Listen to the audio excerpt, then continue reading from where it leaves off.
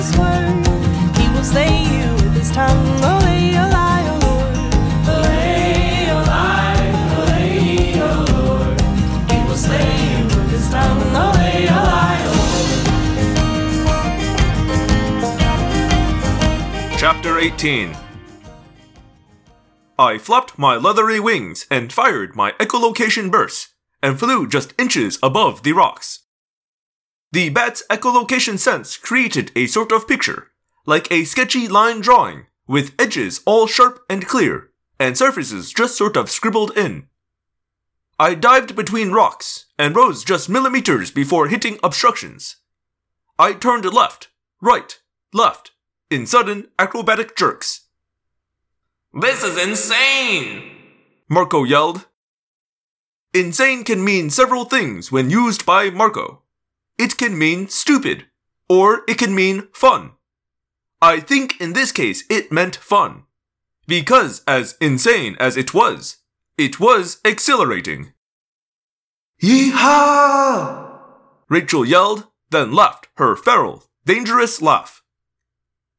Soon it was a sort of precarious game.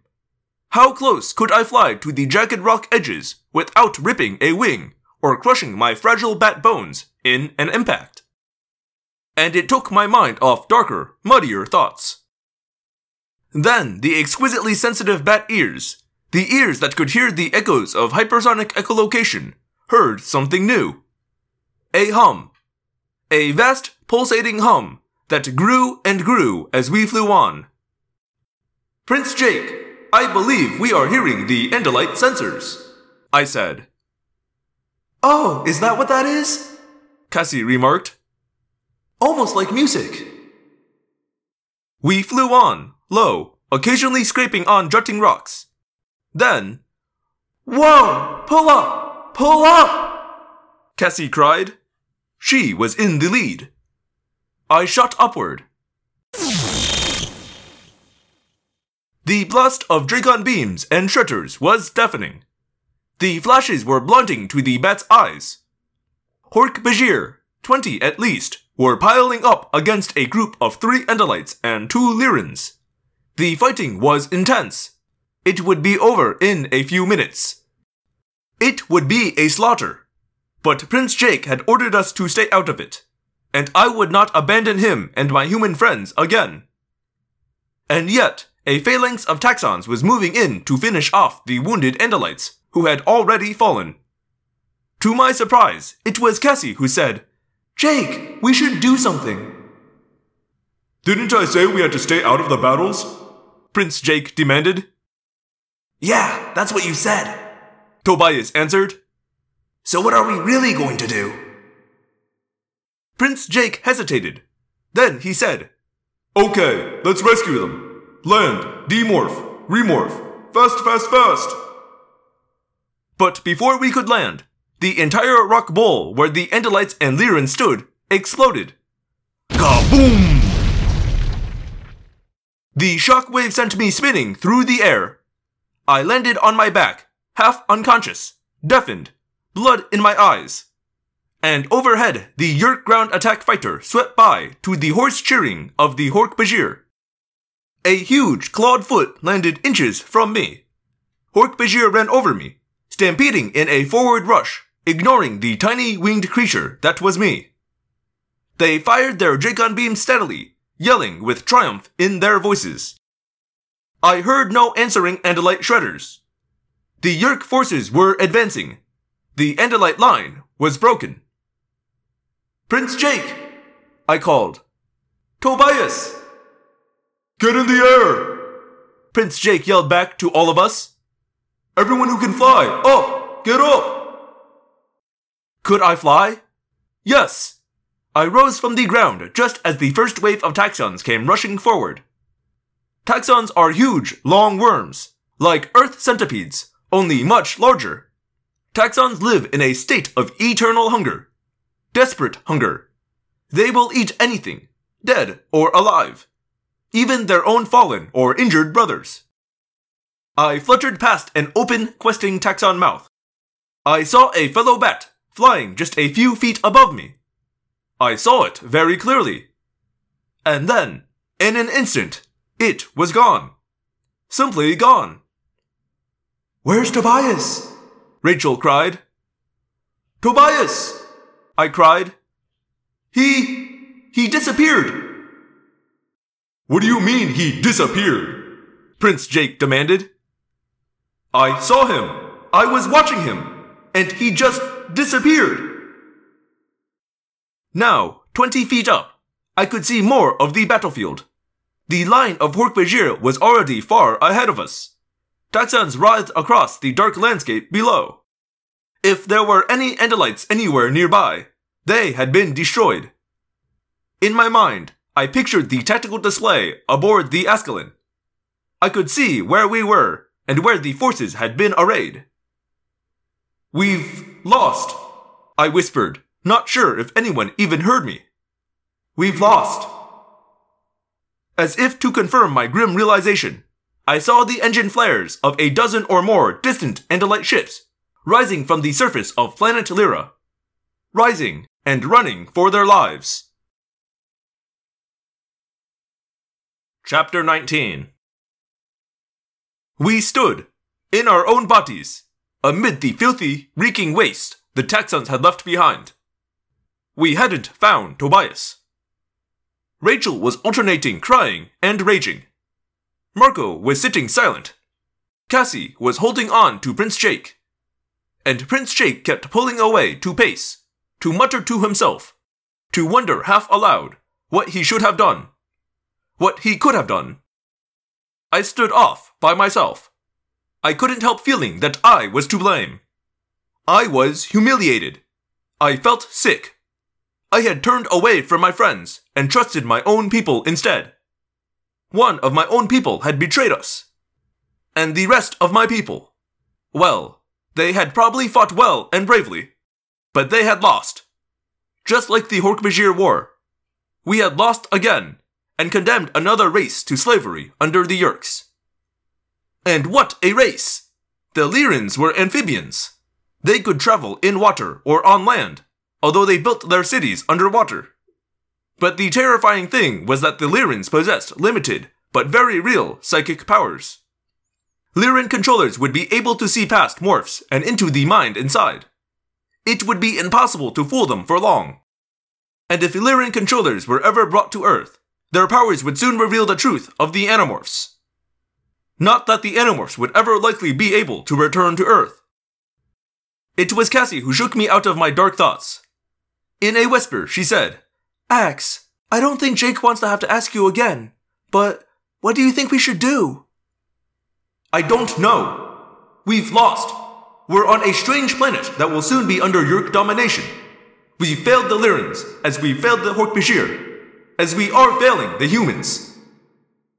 Past Cassie's head, I saw distant red flares from Yeerk ships dropping from orbit to land more and more troops on the continent. Soon the continent would be an impregnable garrison of Yeerk forces. "Tell me more about the Lyrans," Cassie said. I shrugged. "I don't really know any more than you know. They are amphibians. They live primarily in the oceans. Originally, I suppose they came on land to lay their eggs. Now I suppose their technology allows them to do all that in their underwater cities." "So why do they even care about what happens on the land?" "They wouldn't care. Except that the Yeerks can use the continent as a base for attacks against the underwater cities. Other than that, I don't suppose the Lyrans would even care. What?" I stopped breathing. Yes, of course. Of course that would be Galu's plan. "What? What is it?" Cassie demanded sharply. "Prince Jake!" I cried. "Yeah." "We must reach the ocean. If I am right, some Andalites will be in the Lyran cities. In any case, we must get to the sea as quickly as possible." "Why?"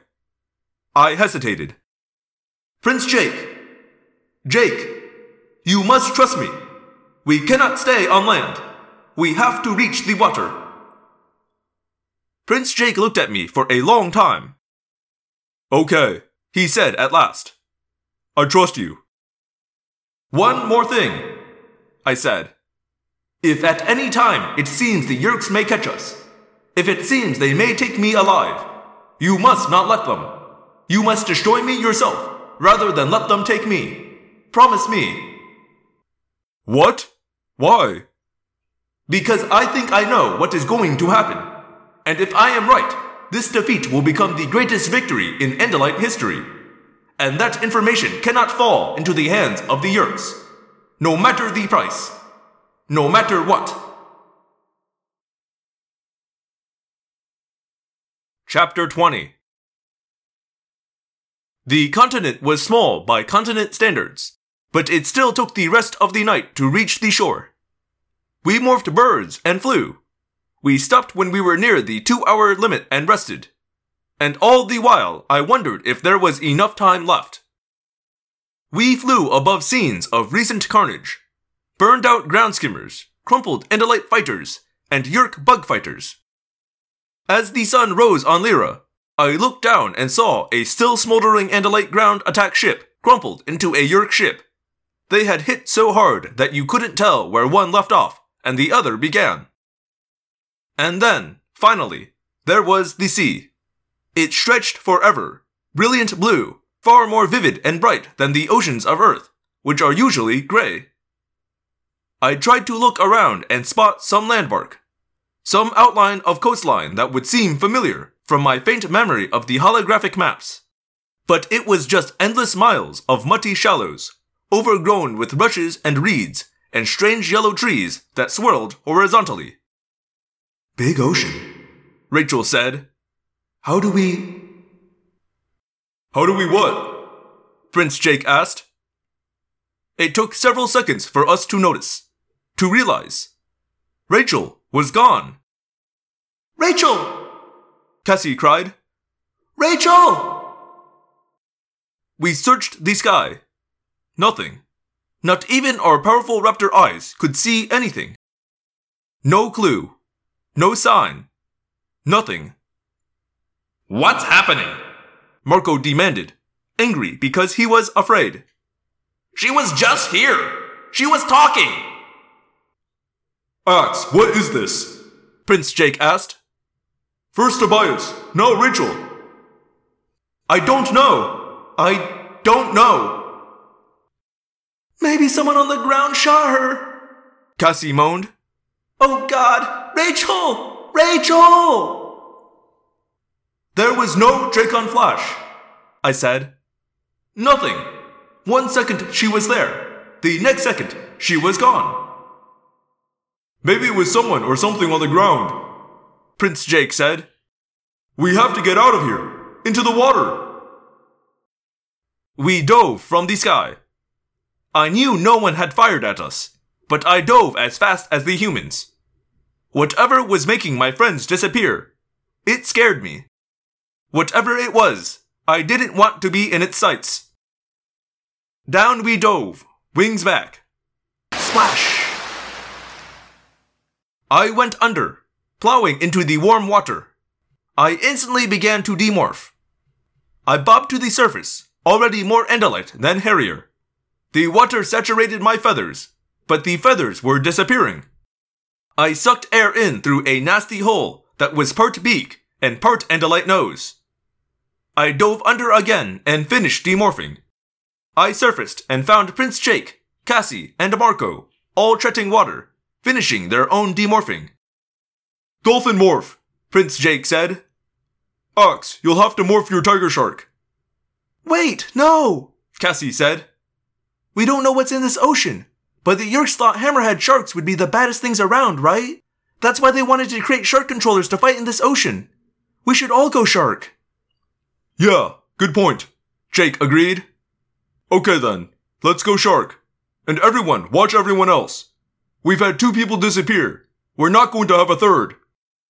Shark, I thought, and began to perform the morph. I should explain the earth creatures called sharks. They are fish.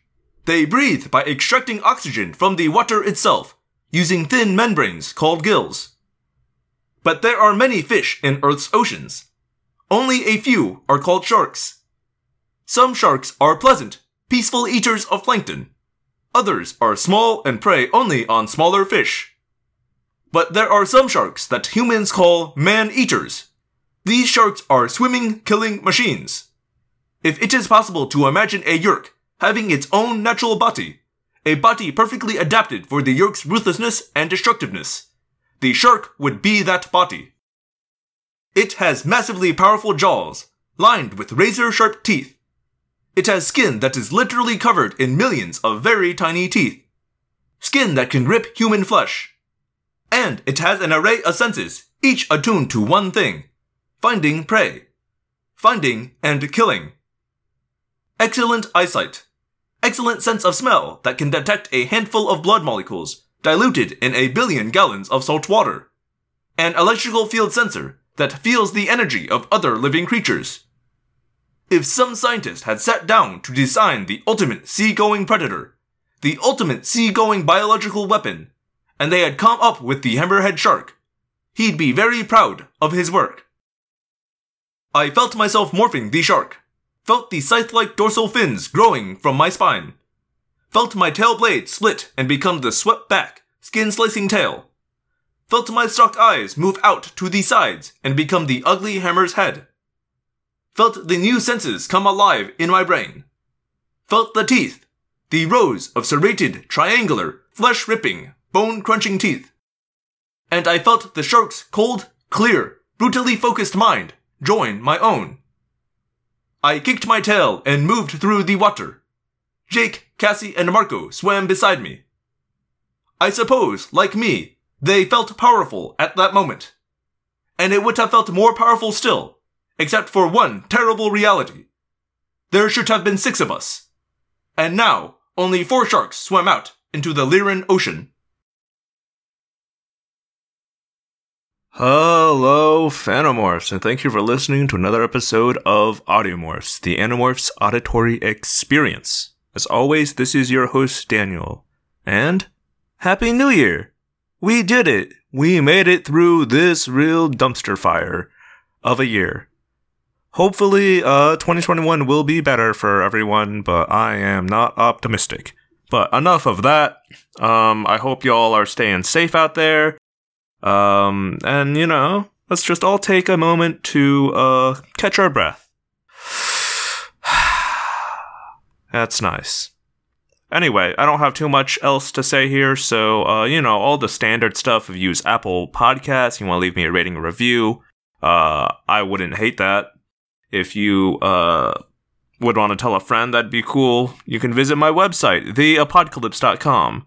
So The Apocalypse, it's like apocalypse, but with a D in the middle. And see all the stuff I do, which is mostly just this and the Rewatch podcast I do with my friend Jesse. If you want to reach me, you can do that through the aforementioned theapocalypse.com or through through audiomorphscast@gmail.com or audiomorphscast.tumblr.com. Don't have anything else to say here, so I will just say, once again, Happy New Year, and I'll see you all in 2021. My name is Daniel, and I believe one day the Andalites will come. Until then, we fight.